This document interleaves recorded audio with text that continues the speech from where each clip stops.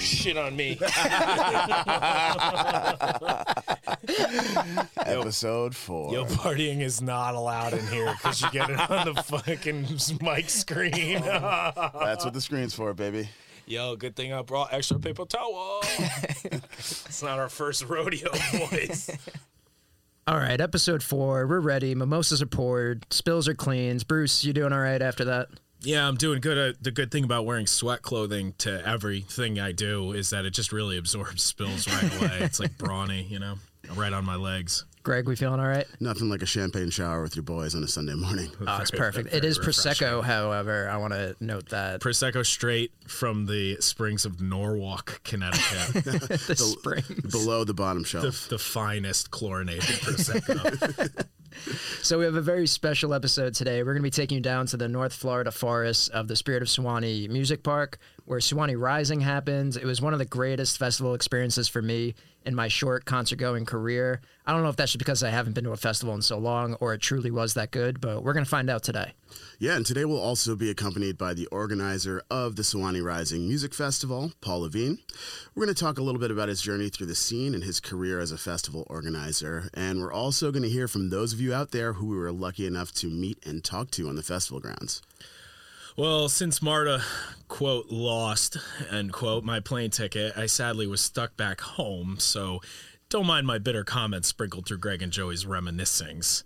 But we'd like to remind you that we will be doing the same types of interviews at every show we go to, so get your stories ready because we want to hear from as many of you as possible. But before we dive into the chilly waters of that Blackwater River, let's check out what's going on in the news. All right, sports fans, Fantasy Goose is back and better than ever. We've got a whole new game, a whole bunch of new prizes, and a lot more new players. This is coming on the heels of a pretty incredible season with over 300 unique players nationwide. The guys have a whole bunch of new songs, a whole bunch of new covers, and I think the game's going to be pretty competitive. What do you guys think? I mean, I'm excited. I'm currently ranked number 4 as of the recording of this episode for this season, so I'm going after the championship hard. Yeah, I'm a little sour that Russo didn't accept the 4 lists that I sent him. One submission only. In different names? Yeah, I've done it in the past, and they didn't get accepted then, but I thought this would be the time. Now that we have the podcast, I mean, I know. Why else do it? Where is my influence? Your 4 submissions were just like things that rhyme with your name, so it wasn't really that clandestine. One of them was really just a Madonna playlist that I had, so burning up. I didn't get any points from that. 8 burning ups in a row. So we've got a pretty cool surprise for the winner of this season. Check it out on our socials. I'm not going to say exactly what it is right now, but this is something that we are going to be competing for that will live in infamy forever in the Goose world. Fantasy Goose leveling up. Yeah, there are no friends in this league, too. No, all competition. Yeah. Leave that community kindness at the door. Yeah. Don't play from the heart. You can go see that PH band from Vermont if you want that. Nonsense. Never heard of They it. don't even have a fantasy game. They're boomers. Okay. So yeah. Oh, and on the heels of our hot episode 3 release, sizzling, deep cover, which if you didn't listen to, you should go back and definitely listen to it. I mean, you learned something. Almost as good as episode 2. Almost. Well, nothing can live up quite to episode 2 that we released. But there's actually a new Facebook group for songs that you think Goose should cover, and you definitely should join that. And feel free to spout off any nonsense covers that you want in that group, because El Goose is off limits now at this point. After 2 months, I think we've had maybe 2,000 posts about covers, so we're trying to alleviate the flood there. They're not going to cover Sublime. Give it up. Oh my god, if they do, I will give it up as well. And also be sure to check out the separate Facebook group about songs you think Goose should cover that they've already covered. We already have a subgroup of the subgroup. Yes. Okay. Yeah, we'll see a lot of people in there. Can't wait. Imagine how many good bands there would be out there if all the people who were committed to making troll groups just like took up a new hobby like instruments. That would be a lot of work, though. Yeah, that's rather just type a complaint. I'd rather just talk into a mic. So No offense to all of our listeners. All All right, next up, not many people know that our favorite Frenchman, From Petit Lupin, has an evil twin brother named Peter, and he's in a band called Fachon. We watched a Norwegian linguist tell us how to pronounce it. It didn't seem correct. Yeah, that O with the line through it, apparently it's pronounced tongue on the back of your bottom teeth, folks. That's how it's done. That's how he told us to do it. Yeah. And they just released a new song called That Thing About You. Check it out. It's already added to Bruce's Late Night Pleasure playlist. So be sure to check it out across all your streaming platforms, as well as the music video that's up. Yeah, speaking of songs Goose should cover. Playlist is called Quiet Storm. And yes, it is private. So you can message me directly for that link.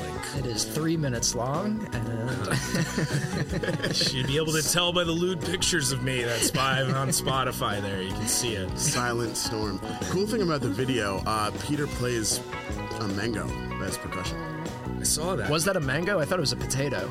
Well, let's ask Ben. Oh, Ben. Oh, wait, no, he's not on the podcast. He's too cool for school, I guess. I'm pretty sure mangoes are just orange potatoes for Ben anyway. Yeah, it's an orange potato for me as well. I'm not very cultured. Everything's a potato. What is fruit? So it's in this mimosa. So we also have a number of shows coming up. Very excited about that. So maybe by the time this is out, we'll already have seen the Frederick shows go down in Maryland. But we also got Charleston and Tennessee. I'm super excited about. Those will be my first shows in a while. And we got streams for all of them. So definitely check that out. The live streams are pretty affordably priced, which is real nice. And then it just gives everybody an opportunity to go see these shows. I love the live streams now. 5-night couch tour package, baby. Hell yeah. Buy. The good thing about this, too, is if you buy the whole package through Live by Live, I think you'll have a full week to rewatch the shows. If you buy a partial package, 3 days to rewatch. But, I'm sure after Frederick will want to relive the memories day after day after day. It's Live by Live, not Live X Live? Depends who you ask. Okay, yeah. That's new to me. It's fashion. I just try not to say it, it's for sure. I try not to say it, really, because I don't know what to call it. Right. So I've just avoided it completely. The streaming platform. Maybe it's Live times Live. Live times Live. Yeah, that would definitely make the most sense. Distributed property. So stick around, stay tuned, because we are giving away one of the exclusive Spring Tour prints, if I can get close enough to the band to get one. Is that a jab at me? We lost your plane tickets again. Yeah, I really don't blame Marta for that. It's HR. They've had it out for me in the Goose organization since day one. So, I don't know. It's lost. Are you even an analyst anymore? I've got it again. I've got to take that up with the organization. Let us know in the comments. Yeah. So we'll be right back with our interview with the Paul Levine. I'm a little bit too much of a super fan. Security is tight these days. Yeah, especially for some. Ladies and gentlemen, we are going down the pathway with the one and only Paul Levine, founder of Purple Hat Productions. He welcomed us to Suwannee for the first time, Goose's first time in Florida since 2017. We had a blast down there. Paul, thanks for joining us today. Thanks for having me. It was great, man. And thanks again for all you do. I just want to lead off with that. It was certainly an amazing time going down there. I'm sure a lot of the people in the crowd haven't experienced a concert, let alone a music festival like that in so long. So I just want to kick it off by saying thank you so much to you and your team. But for sure. To dive into things, I feel like a lot of people know you from your helpful Facebook posts, at least I do, about the Suwannee group. I know this was a unique festival, so people had a lot of questions, and you were really helpful in answering all of them. But I wanted to give you the opportunity to give us a little background on yourself, who you are, how you got into the scene, and most importantly, how you got into organizing festivals. I got started in the scene just going to see Grateful Dead concerts and then sitting in my dorm room at college trying to figure out how to get the Grateful Dead come play at Lehigh University. That led to putting on small shows, and I lived in Aspen, Colorado for a period of time and was involved in opening up a little cafe that we had a stage and we started having shows. And I love the restaurant business, but once I got the music business in my blood, that I knew that's where I wanted to be. And so we started doing more shows, and then we started putting on festivals. This was back in the late 90s. Oh, really? And then I ended up coming to Florida to help start an organization that was putting on shows outside of Tallahassee, and finally found my way to the Spirit of the Suwannee, where I've been putting on shows since 2007. So, Paul, we've got to ask the obligatory kind of pandemic question, in spring 2020, once everything started shutting down, what was your reaction to all of that? And was there any effort from Purple Hat or from anyone that you were working with to put on festivals in 2020, or did you just kind of start pivoting and planning for what a safe festival could look like in 2021?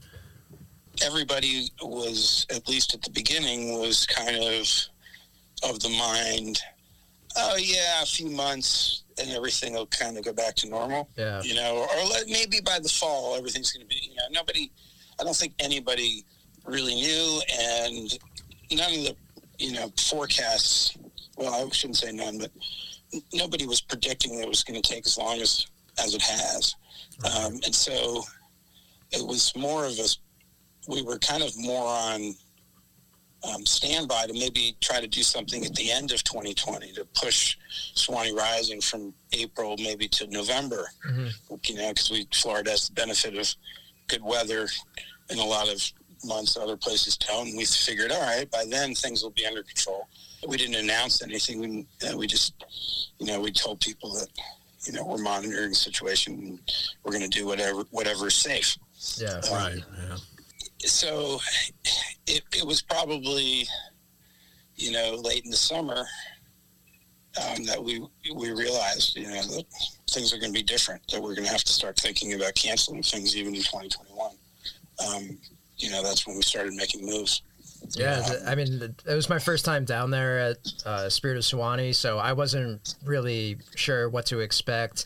I was talking to a lot of people who go frequently, and they were telling me about a lot of the differences between what the festival normally looks like to what it looked like this year. For people who didn't go or have never been, can you walk through some of the changes you guys had to make? Obviously, there were the pods, but like stage locations changed, and maybe the bill, there had to be a few less bands on it.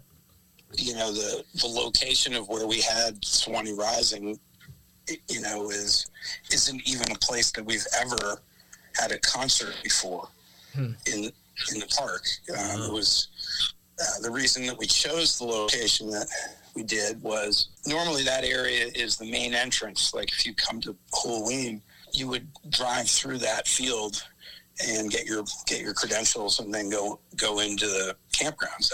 It's outside the campgrounds proper of the park. But it's massive. Yeah. It's a huge field. It has a very gentle slope about it. And it allowed us to, when you're trying to do a socially distant show and make people safe, your biggest ally is space. Yeah. And so, we used inside the venue, there's wonderful places to have shows, but to do what we did with the pods and keep people safe and, separated like we did, it was going to be more challenging. And so we thought the best thing for this time was to make that pivot and take the path of least resistance and, just use the land that we had, and it really did work out very well in terms of the vision of the venue and how it was executed and how it played out. It really worked out really well, so we felt wonderful about it. Yeah, you were talking about transforming that field that had never been used for concert venues. I feel like there's so much now that we've been talking about it so much on the podcast too, separately, that there's so many places that were never music venues. They were wedding locations or just farms that are now becoming music venues. So, the adaptability, I think, to the people in this scene, the people who really just want to put on shows, I think is a great testament to how dedicated everyone is, including the fan base. Well, look, putting on shows for lots of people, the way they got started was, doing parties, and trying to figure something out of nothing. And and making something happen for people. And, so that I think in our business, we have some of the hardest working and most creative people in any industries, that are always looking for ways to figure things out, how to make them work and how to make them better. And so, that part was actually a lot of fun, working with really smart people and trying to figure out how to do it the best way possible. So speaking of kind of working with the team and getting it all together, let's talk a little bit about some of the acts we had at Suwannee Rising. Can you talk us through your process for selecting bands and how you organize the schedule? Well, we had canceled the 2020 version of Suwannee Rising, but it was we had a great lineup. Phil Lesh was on it. Black Pumas were going to be joining us. And we weren't able to come back and do the same thing that had been canceled the year prior, but we tried to fit in some of the bands that had been scheduled to come in 2020, and we tried to we wanted to bring in because Phil Lesh was not. It wasn't the right time for him to come out and play a show. Yeah. And the Pumas couldn't do it, and so it gave us a great opportunity. We wanted to do two things when Phil and the Pumas couldn't join us. We wanted to bring back somebody that that our audience that's been coming to see shows in the spring for many years at the Suwannee Festival or other events, Suwannee Spring Fest or Purple Hatters Ball or whatever. We've had a lot of shows, Aura Festival. I wanted to bring back park favorites, but we also wanted to introduce the park to some new talent and some people that hadn't been to the park. And so we were really thrilled that we had an opportunity to invite Goose to be a part of that, and Humphreys and Lettuce. So we had a good mix of old time park favorites with some new folks. We were also able to have from the 2020 Suwannee Rising lineup, Mark Lettieri and Delvin Lamar. So it was a combination of those elements, trying to bring those to make good on our past promises to have certain acts, and the ones that we weren't able to have for this show. Well, we're looking forward to finally having them at the next Suwannee Rising or Halloween. One of the really horrible things about the pandemic for us was, and for a lot of the artists was, for people, for a lot of bands playing at the Suwannee is their first time is always a special time for folks, and a lot of people were really disappointed that they couldn't do it. So we look forward to making good on those promises down the road. Yeah, for sure. A lot of great acts, though, anyway, on this bill. Oh, yeah. Just Suwannee Rising, it was definitely awesome. One I'm almost, thankful for was Soul Live was supposed to play, but Eric Krasno kind of pivoted, and we got Chapter 2 this year, which was unbelievable. That's cool. You'll hear audio clips from me at the show just obsessing over Chris Laughlin on Saturday. That was amazing. Big Sexy is park royalty. We had the Bear Creek Festival at the park for many years. I don't know if you heard of it, but it was a funk centric festival. Okay. That's where Big Sexy belongs. I think we did that festival for 8 years, and Lettuce played the last 7, and Chapter 2 played it several times, and Soul Live and Carl Denson and Galactic and Dumpster Funk and New Master Sounds. It was based, George Porter was based in a lot of that kind of music, and with other amazing stuff included. But it had a kind of a jam cruise. It was considered kind of the part of the Holy Trinity with Jam Cruise and Jazz Fest for funk lovers. And so it was a lot of fun, and being able to have the opportunity this time to have Chris and Chapter 2 come back. it was just a right time, really good timing for it. Chris, I don't know if you know this, but he had some health issues and actually had to be resuscitated. Oh, wow. Less than 2 years ago. So it was like an incredible thrill to see him even playing music. And with so much energy, too, on stage. I mean, that's his whole... I mean, other than the fact that he rips on bass, the fact that he's up and dancing and his head's going back, I mean, that's why Big smile. Oh, always. So Paul, every time we crossed paths, you were on the go, really working hard backstage, and I'm wondering how much time you had to check out music, specifically at Suwannee Rising, and who some of your favorites were from the weekend. It's not like this is a Goose podcast or anything, so don't feel pressured to say Goose. But yeah, wondering what you liked. Well, I'm a music fan at heart. For a show like that with so few acts this year, we were able to really handpick and curate a special show. At least we thought so. So, I was so excited really to see all the bands. But for me, seeing bands I'd never seen before, Mark Lettieri was just incredible. I've seen him with Snarky Puppy at the park and other times, but never with his trio, and inspiring. The vibe walking on stage with Goose, all the way through the experience, there was so much fresh energy from the Goose community, that really seemed to combine really nicely with the Suwannee. I'm sure plenty of them are part of Suwannee family as well, but some of them aren't. So I'm sure there was a good number of people that were making their first trip to the park because of Goose, and that was really, really felt awesome. I'm definitely included in that group of who went down to Florida specifically for Goose and was just elated by the rest of the lineup as well. Carl Morris and Ethan Berlin and Ben Baruch and the King Goose.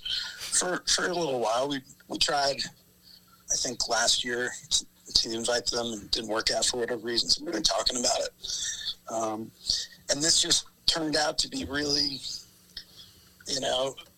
the kind of perfect opportunity for that to happen. We can't wait for them to play on the amphitheater. That's next. But just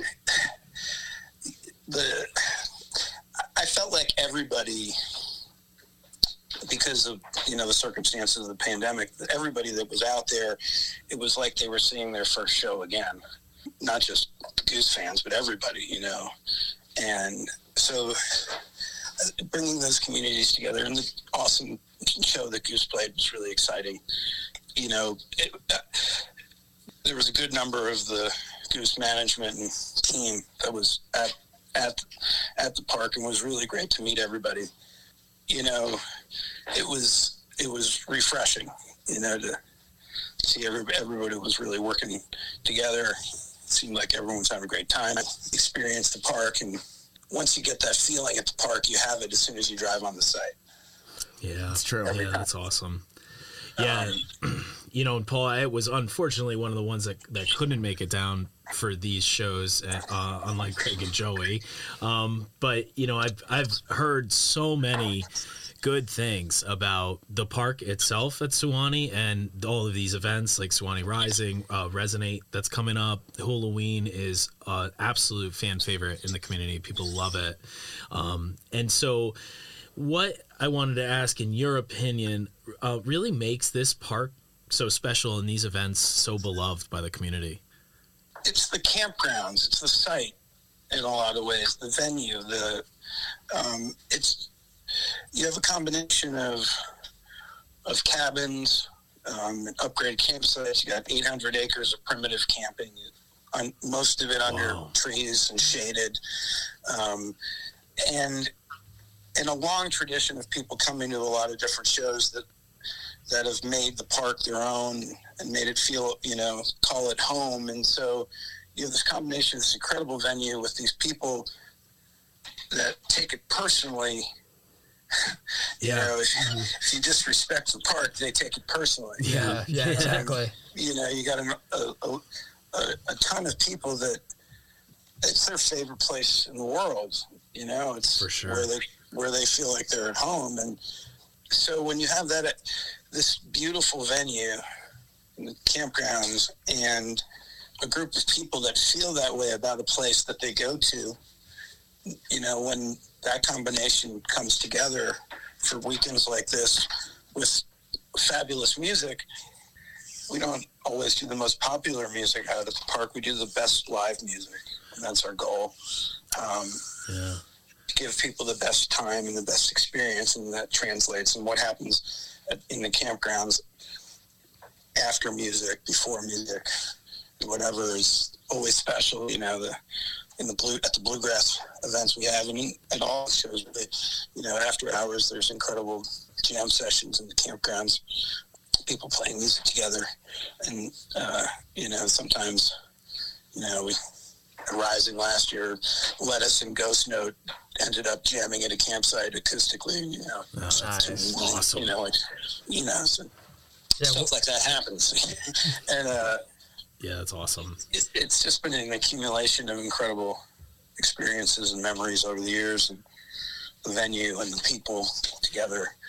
That connection, Paul, is palpable for someone like me from the outside that hasn't yet been able to go there.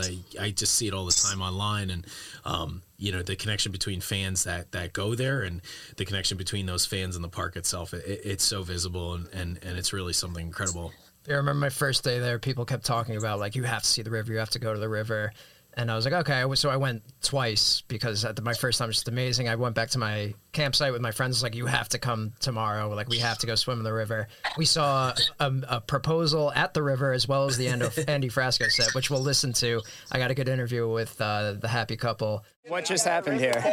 Well, we had a beautiful engagement here of Mr. Poop Shoot Canale and Wesley Roll right here. A lot of that was spurned from the love of this goose last night. Everybody got a lot of people here that lost their goose virginity. Everybody who lost their goose virginity. Yeah.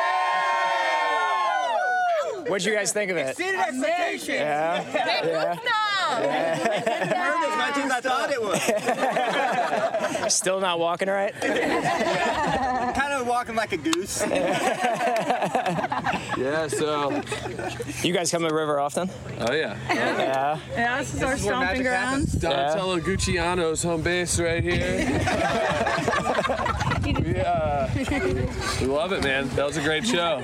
Long live the goose, baby. Yeah! Can I ask you guys a couple questions, if you don't mind? Yeah, anything, man. All right, why did you choose this place to propose?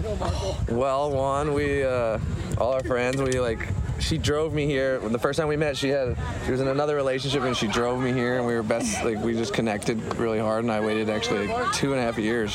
Yeah. Until, we connected again, and the first time we kissed.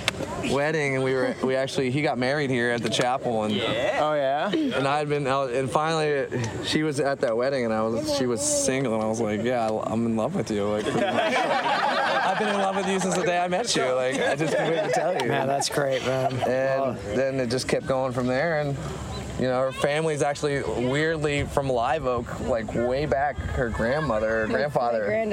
So the spirit is in you already. Yeah. Yeah, that's great. Well, congratulations. And it's Sweetwater, baby, way down upon the Suwannee River. If I got then, you know, they've been singing about this since the 1800s. Yeah. All right. Well, congratulations, guys. Again, it was nice meeting you. Thanks for doing this. Thank you. All right. Good luck, guys. Have fun. Have fun tonight. And then someone else was telling me they saw someone, you know, spreading somebody's ashes on the river. So it really didn't hit me until I saw it, until I sat there and really experienced the whole river, that wow, there is this kind of mystical feeling that you feel from way back in the day when people used to come here and have these massive experiences. And the fact that that's the feeling we get at live music a lot, that you combine those two, both nature and the campsite and the live music. I mean, it really, you know, gets people to a place that, you know, it can change their lives, clearly. It's back to really very primitive, you know, kind of, I don't know, just people getting together. Yeah. You know, yeah. It's people will come to the Suwannee regardless of who's playing at a festival. They just want to go hang out with their friends in the woods. Right. Yeah. That's a feeling I get from a lot of the fans of that park for sure. It's true, and you know, you combine it with a top-notch lineup. You know, and it's not just the music, you know, fans that love it. Like the bands love it, right? And so if you got, you know, add that to the element, you know, and like shows like Bear Creek or Rising now, where, you know, we're going to keep on booking it in that way. But a lot of these folks end up being friends, and we book people to stay for 2 days, and then it ends up being a lot of cross pollination, and you know, and new projects are founded, or people sit in with each other, whatever. And you know, when the artists are feeling the same way that the fans are about a place, the opportunity for magic exists. Doesn't mean it's going to be magic, but it might be. Yeah, you're absolutely right about that. I mean, one of the things with Goose too that I've always said to people is that, man, when they feel comfortable at a venue or an event, they just play lights out. And I've seen that too with other bands and other events that I've gone to and destination festivals and things like that. When the bands are comfortable and loose and feeling good, it really makes for a spectacular event. And like Lettuce has played at the park they probably played close to 40 or 50 shows. Oh, wow. Yeah, damn, I didn't realize that. I mean, at Bear Creek, they played 2 shows every festival. They usually play two shows at the shows when we book them. You know, Lettuce is people at the park just can't get enough of them. Yeah, they're definitely fabulous, though. They put on a fabulous show. And those guys are cool as hell, too. They're great. Yeah, I've met Jesus before, luckily, at holidays. He was the man. I know Ben's a huge fan of Adam Deitch, and they've gotten friendly over the years. So yeah, it's just a cool group, man, and they really crush. And to see them back with Krasno this year, that was, I think, my second time seeing Lettuce with Krasno. Oh, that's cool. Which I think they opened with Reunion, which was like a nice little moment. He's back. I guess I didn't finish. You know, my favorite performances of the weekend, though. Well, Chapter 2 and the Lettuce set on Saturday with Krasno and Laughlin. It just reminded me of some incredible moments that we'd had in the park over the years, and you know, at Jazz Fest or other places, and you know, it was very special. You know, with Chris Laughlin there too, and like Jesus and Chris playing bass together, it was so great. Oh, that's awesome. Yeah, if you haven't listened to their set yet, their Saturday set, the Let Sanity from it, Chris does this amazing bass intro to it that I was spinning. It was so good, and then they just go into it like the horns just pop in. So go back and listen to that, to all the listeners. It's incredible. Yeah, it's a killer set. So the greatest part of the weekend for me, I don't want to go through this whole interview without mentioning the crew and everyone who worked on the site. So the safety squad was the coolest security team I've ever experienced. I mean, they were just so different from everyone else in that they're not trying to limit what people are doing. They're truly trying to help people out, keep them safe, and keep them having fun. So I really want to stress how great all the volunteers were to me, my friends, all my pod neighbors. I was just wondering what I guess if you want to call it a training process, or what you would tell them each day before they go out to patrol the pods. Well, the safety squad was something that we decided we needed to do once we decided to do these potted events. We started off with some smaller shows, some bluegrass, Larry Keel and Breasted. We did a show with Dumpster Funk and O'Teal for Mardi Gras. Mm-hmm. And what we realized was, you know, that the people coming, they want to do what's necessary to get live music back. Yeah. Yeah. They want to do what's necessary to get people back to work, by and large. Right. I started realizing that wearing masks and all that kind of stuff, you know, if you take the politics out of it, all it is just, hey, this is what we got to do to get people back to work and see live music. You know, is it really that big of a deal? Yeah. It's not. Definitely. If this is what we got to do right now, and I can go see music tomorrow, then strap on a fucking mask. Definitely. I bought some comfortable ones just for that purpose. Wear them as long as I need. Yeah, and no big deal. Really? You know, yeah. And it's not easy putting on a show during COVID, and the setup was not easy. And we determined is that the bar for success during COVID is to give everyone the opportunity to feel safe. Yeah. That we could provide a venue and a layout that people could be in their pods. If they follow the rules, they absolutely could have been safe. And then it does come down to some personal responsibility. At some point, you have to, I can't control what you do when you're, walking around. I can't do that. But I know that most people were going to try to follow the protocols, and because they want people to go back to work and they want to see live music. And so most of them are predisposed to following the rules. But, you add some intoxicants into the mix and what have you, and a long day in the sun, and people might forget to put their mask on when they leave their pod to go to the bathroom. Of course. Or they may see their friends and grab them and pull them in their pod because they want to give them a hug. And it might be, you might have more than 6 in your pod for a second. You just, what the safety squad was there to do was just to, if you forgot your mask, to give you one. If you had too many people in your pod, to remind you how to count. Yeah, and with a community like the jam community, which is usually very anti-authority and, will push back against rules, I feel like there was this freedom given on the campsite of, like you're saying, like, we're not going to force you to do anything, but as long as you're taking, your neighbor's health into account, like, everyone was pretty much following the rules. Everyone in lines for the bathroom were pretty socially distant, even though there weren't markers on the ground. So it was really refreshing to see this community, like you're saying, like, look out for each other, say, we just want to come back and we'll do whatever's necessary, even without necessarily having rules forced on us or, being scolded for not wearing a mask or anything like that. So it was really refreshing from you and your team to just have that freedom, but also have it still be safe. I think, the whole strategy of, like, the safety squad comes from the hospitality side of things. You know what I'm saying? Right.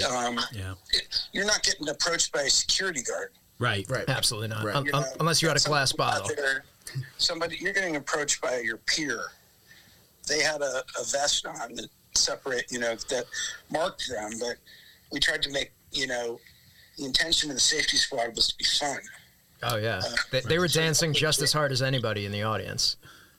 They hadn't seen music either. Yeah. Yeah. Yeah, and like you said before, I mean, it's just having that kind of that respect for people, like, like when security can come down hard on people, it's going to naturally have people be like, well, F off, I'm not going to do that. But when you have people that are actually respecting the fact that, hey, maybe just somebody made a mistake, maybe just somebody forgot, maybe it was somebody was out in the sun all day and just accidentally, stepped in their friend's pod and wasn't really thinking about the restrictions because they're just kind of like absorbing that they're back to life, and just respectfully talking to them and telling them, hey, and some of them don't believe in it, right? Yeah. So they're going to try to step over the line maybe and go see a friend and have too many in your pod. Okay, we're there to remind them you're not supposed to do that. And, and it's not like we're yelling at them, we're just reminding them. Oh, it's so much more effective. And then they have the choice to, do the right thing. Hopefully, there was only... I don't think there was more than 1 or 2 instances when guests were a little bit out of line with a safety squad member, Yeah. But there was, of course that happens at any event. Yep, it does. Get people that have a little bit too much to drink, whatever it is. But this was incredible. I mean, I thought for certain that the hardest night of the weekend was going to be Saturday night. With Humphreys and Friday night. Goose's set was kind of at the time of the day. I think if they'd played later, we could have had the same, challenges. Who knows? But the audience was better behaved Saturday night during Humphreys than Friday night during Big Something. Yeah. And I attribute that to the safety squad doing a great job and the guests doing a great job of working with that crew. in our crew, you know, so a lot to feel good about, honestly, in that regard. Yeah, you know? I mean, and for sure, I heard nothing but good reviews. Really, I've not heard any kind of complaints from fans that it went, and especially fans in the Goose community. They loved the entire event, so it sounds like it went off without a hitch. It felt like a festival. Yeah, you know? that's awesome.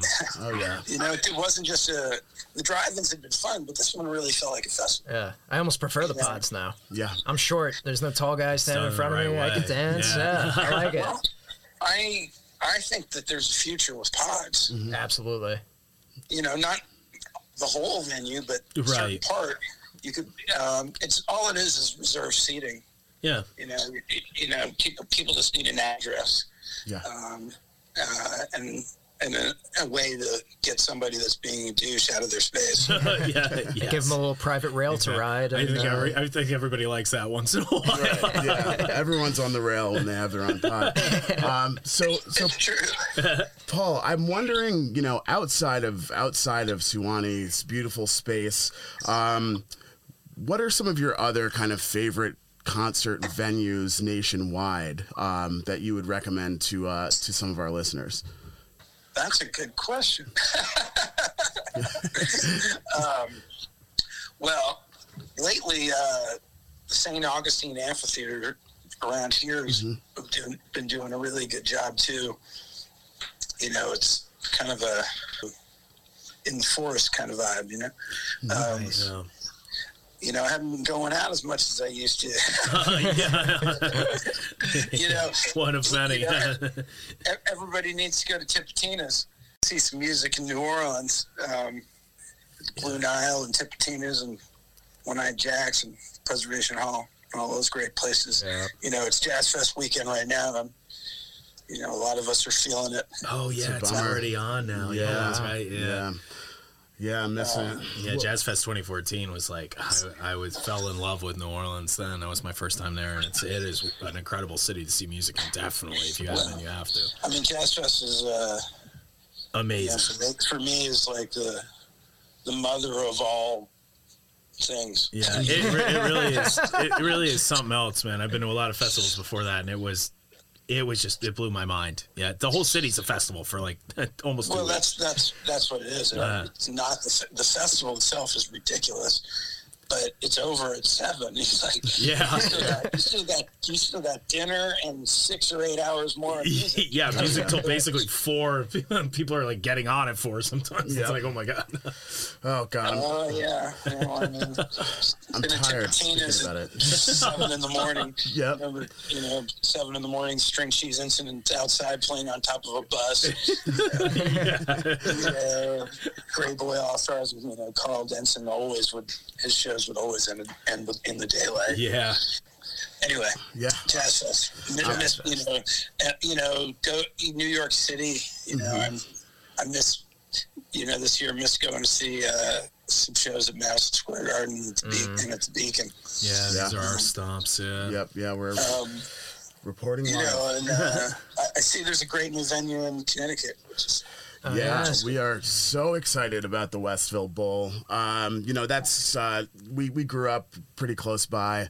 I saw Venus Williams play there in 1998. So really excited to get there and see what they've done with the space. I think they just started this weekend with Government Mule. It looked great. Yeah, I went to boarding school in Santa Clara. Oh yeah. So I always hope for good things for the state. Yeah. Yeah, sure. no, we're still hoping. We're waiting on it. But this is definitely a good improvement, though. Oh, yeah. Sure. Paul, thanks so much for joining us today. We really appreciate you coming on. Great to learn a little bit more about you, including how to pronounce your last name. And we can't wait to get down to Florida and see you guys again. So do you have any words of advice to leave our listeners with as we dive into a summer of music? Well, just one thing before we go. Sure. Yeah. I wanted to give Ben a shout out for kicking ass with Humphreys McGee. Oh, yeah. Absolutely. Hell yeah. Oh, yeah. It was psyched, dude. Humphreys is one of my favorite bands growing up, so it was really a special moment. They adapted so well to that. I mean, honestly like a shit show that was just thrown at them headlining a festival, and their my favorite member of the band sadly couldn't be there, and they still crushed. It was an amazing set. There's another example, right? You know, our people overcome, you know. Yeah, They do. Definitely. A lot of creative people that can adapt, you know. Ben did a really good job. I was thrilled. He obviously reviews Humphreys McGee, and he looked like a kid in the candy store. Oh yeah.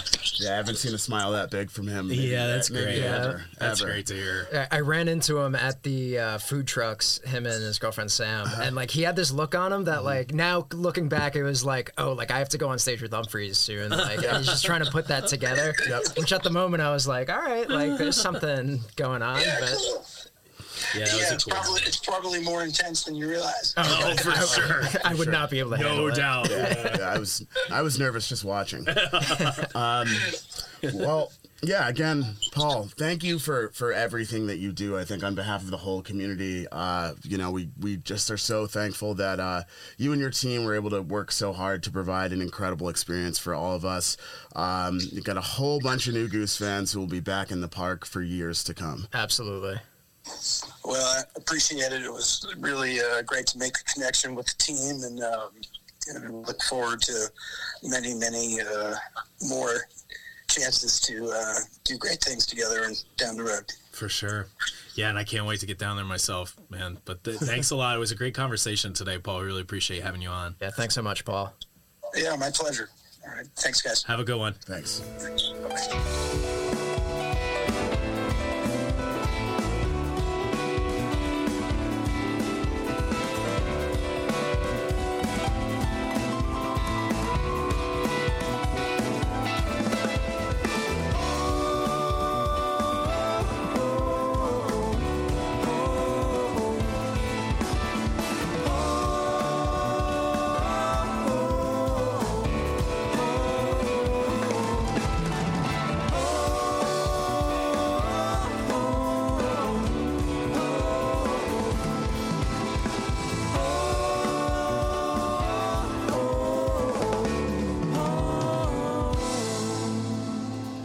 December 9th, 2017, Dundon Brewery in Dundon, Florida, was the last Goose show in Florida before Suwannee Rising. How? Who knows, you know? And fast forward a few years, headlining set at one of the most beautiful music parks in the country. The guys kicked it off with what, Joey? They opened up with not what was planned. It was supposed to be Jive 2, but they chose to do a little audible once they got on stage and went into Lead the Way. Which, Bruce, what'd you think watching at home? Leading the way with Lead the Way. Leading the way with Lead the Way. Very surprising. Band's full of surprises. Strong start, good jam. Lead the Way, then Doc Brown, and even into Jive 2, I feel like the guys kind of shook off, 5 months of not playing in front of people. But really kind of locked in by the time they hit Time to Flee. One notable thing about Jive 2 kind of changed the arrangement around. Yeah, so Ben started going into this double time a little bit over Peter's organ solo, which, can we talk about the Leslie speaker a little bit and the improvement to the sound that made throughout the entire show? Yeah, it definitely sounded great, and that a little bit speedier jump into the Jive 2 jam was a surprise definitely to everybody listening. I mean, I was streaming on Darren's stream we were watching, and people in the chat were like, oh, yo, what's this? This is definitely a different way of handling Jive 2 than I had heard either, and it was really awesome. I mean, when I was coming here, it was funny. I was listening to that. Jive 2 started picking up speed right when I had this Maxima SV roll up next to my Fusion, had a Florida plate on it, and I was like, this guy has never seen the 4-cylinder EcoBoost, so we just went, I just took that organ solo, I was just like pedal to the metal.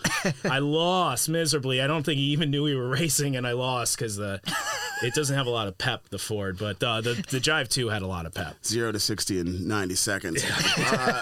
After Jive 2 hit a Time to Flee, sounded good. Always love Time to Flee. Yeah, I expected a Green River as a nod to the Suwannee River, but the alligator reference, Florida, it was there, so we got something. It works. It works. Time to Flee jam wasn't bad either. It always a cool kind of jam vehicle these days. Yeah, and it does. It goes in different directions. Yeah. You know, Gun Street Girl, Tom Waits tune. Last time played March 21st, 2020, live from Tease. They crushed it. You know, Yeah.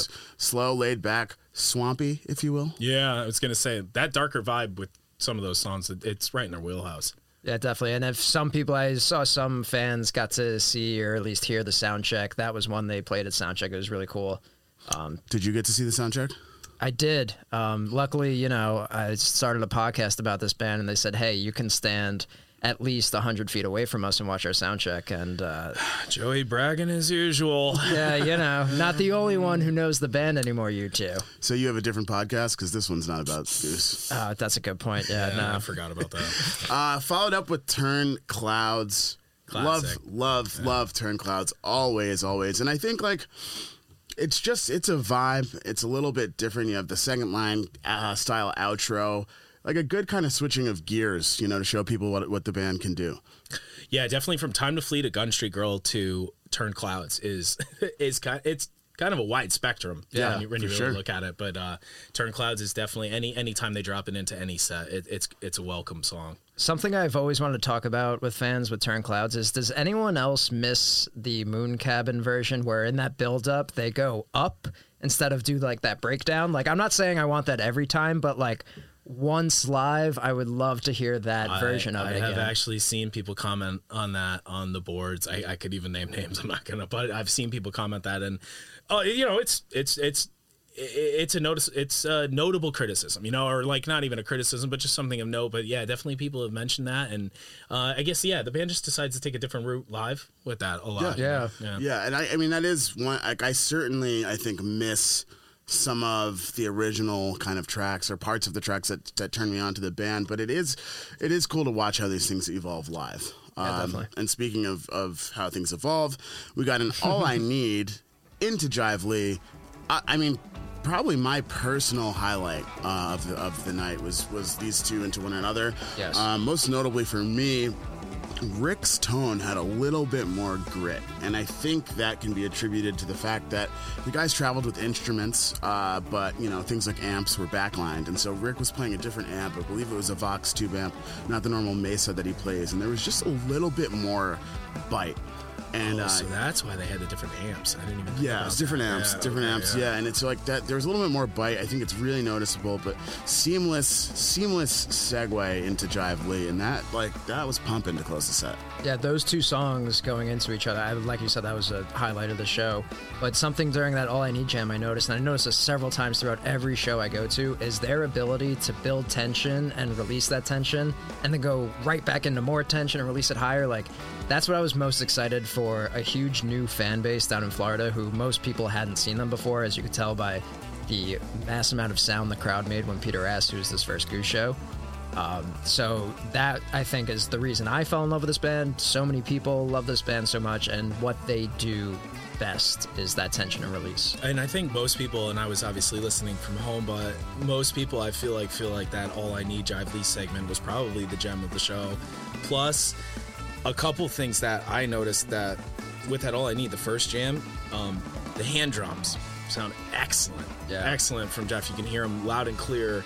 And really the whole rhythm section and percussion, Trevor, Jeff, and Ben are like locked in so tight on that first jam section. It's sweet. And you wouldn't, Jeff has very supple, soft hands, you know, gentle to the touch. And you wouldn't expect that. He was hammering on those drums. And then that second jam is cool. It kind of keeps up that tempo. That's where you hear a little bit more of the darker and a little bit more of the grit from Rick. And then it just leads so seamlessly into Jive Lee. You almost think it's like maybe still the All I Need jam until you really catch the chord changes and stuff. And it's like, it was sick. It was really, I even noticed it just listening in my car on my way for dinner, you know, that night, that I was like, this is awesome. Let's take a listen to that right now. We'll listen to that transition from Need to Lee. Obviously, it won't do the whole thing justice, but the show's available on Bandcamp and Nugs.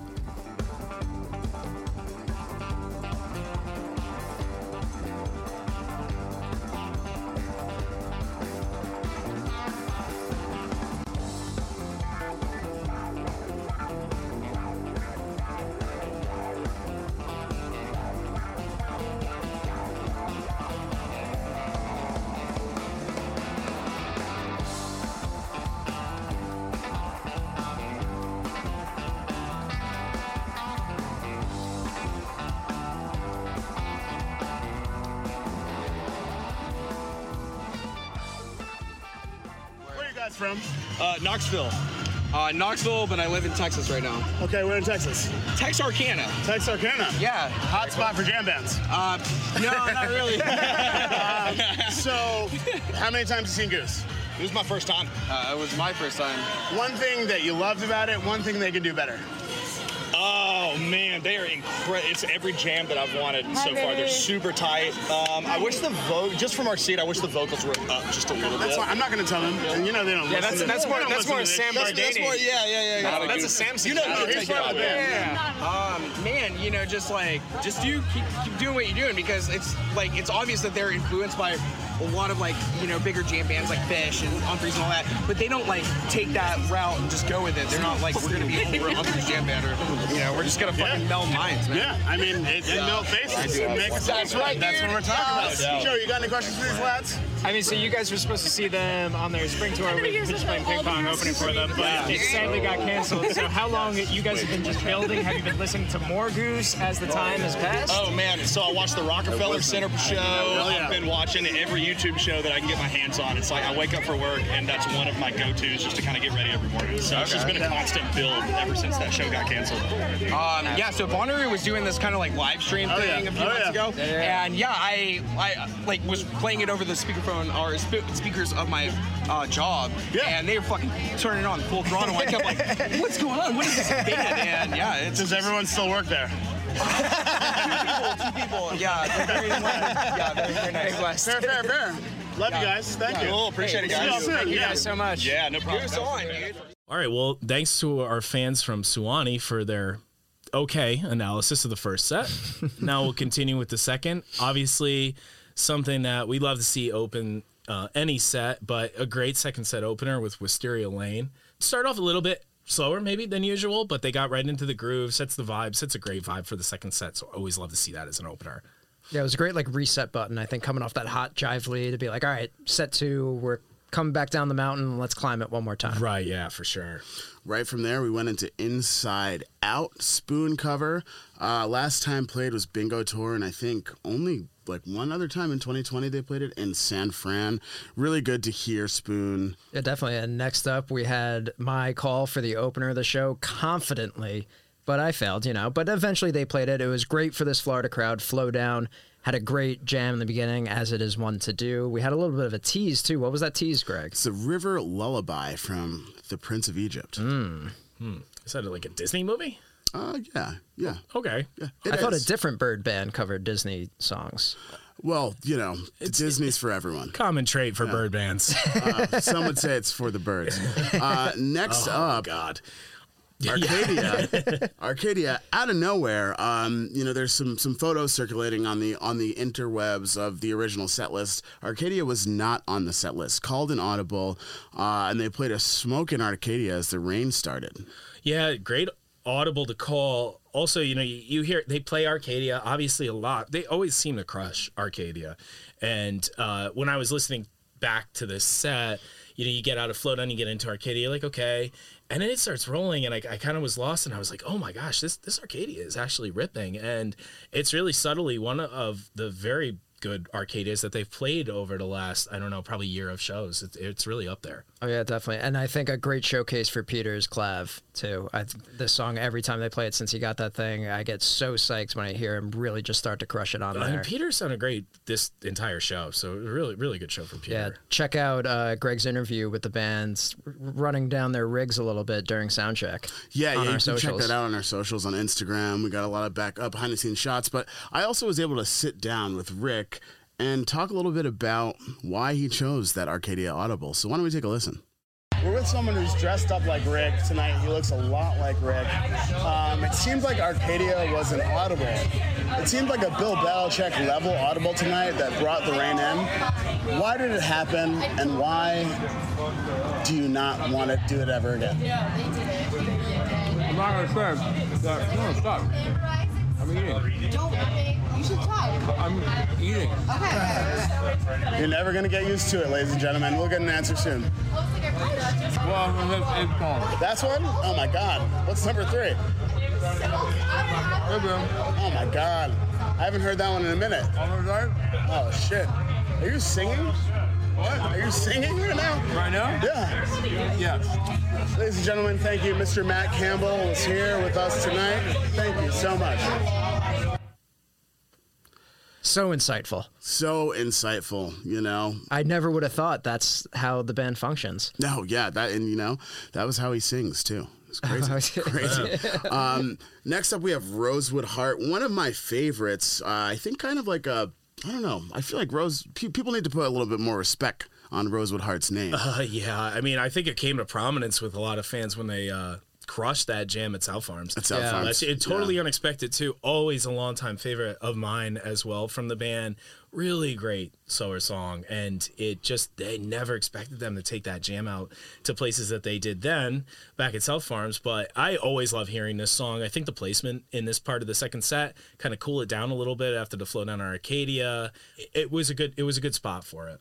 Yeah, it was definitely one of those valleys where they started to come down a little bit and then the rain started to pick up and they went right into Mas Que Nada, which usually if I saw it on the set list, I wouldn't necessarily miss it. But this jam just got me so hyped. I was dancing so hard in my pod. What'd you guys think about it? I was moving. I was loving it. You know, I love Mas Que Nada, but also so do I. I do yearn for every Rosewood to go 25 minutes. So, you know, if they did that to listening- themselves, you know? Yeah, yeah. You know? They set the bar too high for themselves. Right, that's their own fault. And after Mas Que Nada, we got the Slow Ready. I'm hashtag Team So Ready, so anytime Slow Ready gets ripcorded, I'm cool with that. Oh, it's funny. I'm quitting the podcast because I am Team Slow Ready till I die, till the death. But this was a stunted Slow Ready. Yeah, the reason I'm Team Slow Ready is because of that second half jam most of the time to see Getty's laser beams, but I got cut off from that. And I wasn't upset about it. Like, let's be honest. I mean, what came next is my favorite Goose song right now, 100%. Yeah, Empress absolutely tore that shit apart. Came out of left field too. Stopping that Slow Ready and then just diving into something totally different with Empress. You say it looks like rain today. Well, actually, it's raining pretty hard out there. We can see on the stream on Darren's phone that there was rain coming. Yeah, I was. I nearly drowned. I guess everybody was right with that song. Incredible way to close it out. Like, I think we're still kind of working on timing. Maybe one day these guys will do an encore, but you know, either way. The set list that they wrote out originally was pretty ambitious. There was a whole lot that they wanted to get to. They had originally planned for a Tumble encore. I would have loved to see how that crowd reacted to Tumble, but Butter Rum in the place of Arcadia where they put that. Yeah, yeah. Oh, wow. Okay, great. But I guess that leaves us a lot to look forward to. For sure. I mean, you know, people always kind of poo-poo. Friends petit. He never poo-poos anything, but no, people kind of shit on these festival sets, but this was a great one. I think they tried to go a little bit outside of the bounds of a festival set, slipping in that Inside Out. Just that All I Needed into Jive Lee was an absolute monster. Great Arcadia, great Empress. So, you know, they gave fans what they want, a lot of new fans what they want, a lot of people who were new to Florida, you know, getting them a good taste of Goose with still giving that some of their older fans like a little bit of some new stuff, some flavor, and some special covers. So I think all in all, really a good set to kick off like a pretty long kind of sabbatical for those guys. I want to give a shout out to Darren Organos, for streaming in El Goose. Huge for everybody. Just, you know, at home to be able to catch the set. Thank you, Darren, for getting that all set up. I actually was able to catch up with Darren, Joey, and myself at set break. So why don't we take a listen to that interview? Definitely. Vibing. Yeah. Darren, as a person who used to stream shows when there was no one there, how does the power feel? It's not about power. It's about sharing with the people and spreading the love. Big thank you to Darren for streaming for all of us. We really appreciate it, and we're looking forward to seeing you again on the road. We'd also like to thank our guest, Paul Levine, for joining us today and everything he did to bring all of us together for a magical weekend to kick off what should be an incredible 2021. We'd also like to thank all of you. So we're going to give away a summer tour print. All you have to do to win is listen to this 15-second clip and identify the song, date, and venue. Head over to the Great Beyond Facebook page and leave your guesses in the contest thread. Here we go.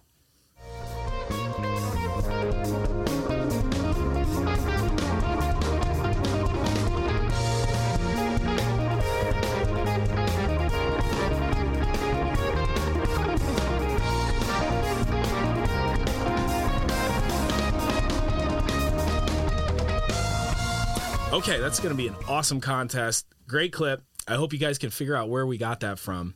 And I hope the band will also realize how badly they need me at their shows next time. It will remember my tickets. But once again, be sure to look out for all of us this summer and feel free to come up, say hi, tell us your favorite stories about Goose, music, or just how much you love listening to our voices, which I know is a lot. Absolutely. And just as a reminder, The Great Beyond was engineered by Robbie Chemical at Gary's Electric in Brooklyn, New York. On behalf of my co-hosts, I'd once again like to thank Paul Levine for everything he did to make that weekend possible, our manager, Kathleen Rothschild, and most of all, you, the listeners, for tuning in. Be sure to catch a ride with us next time down the pathway to The Great Beyond.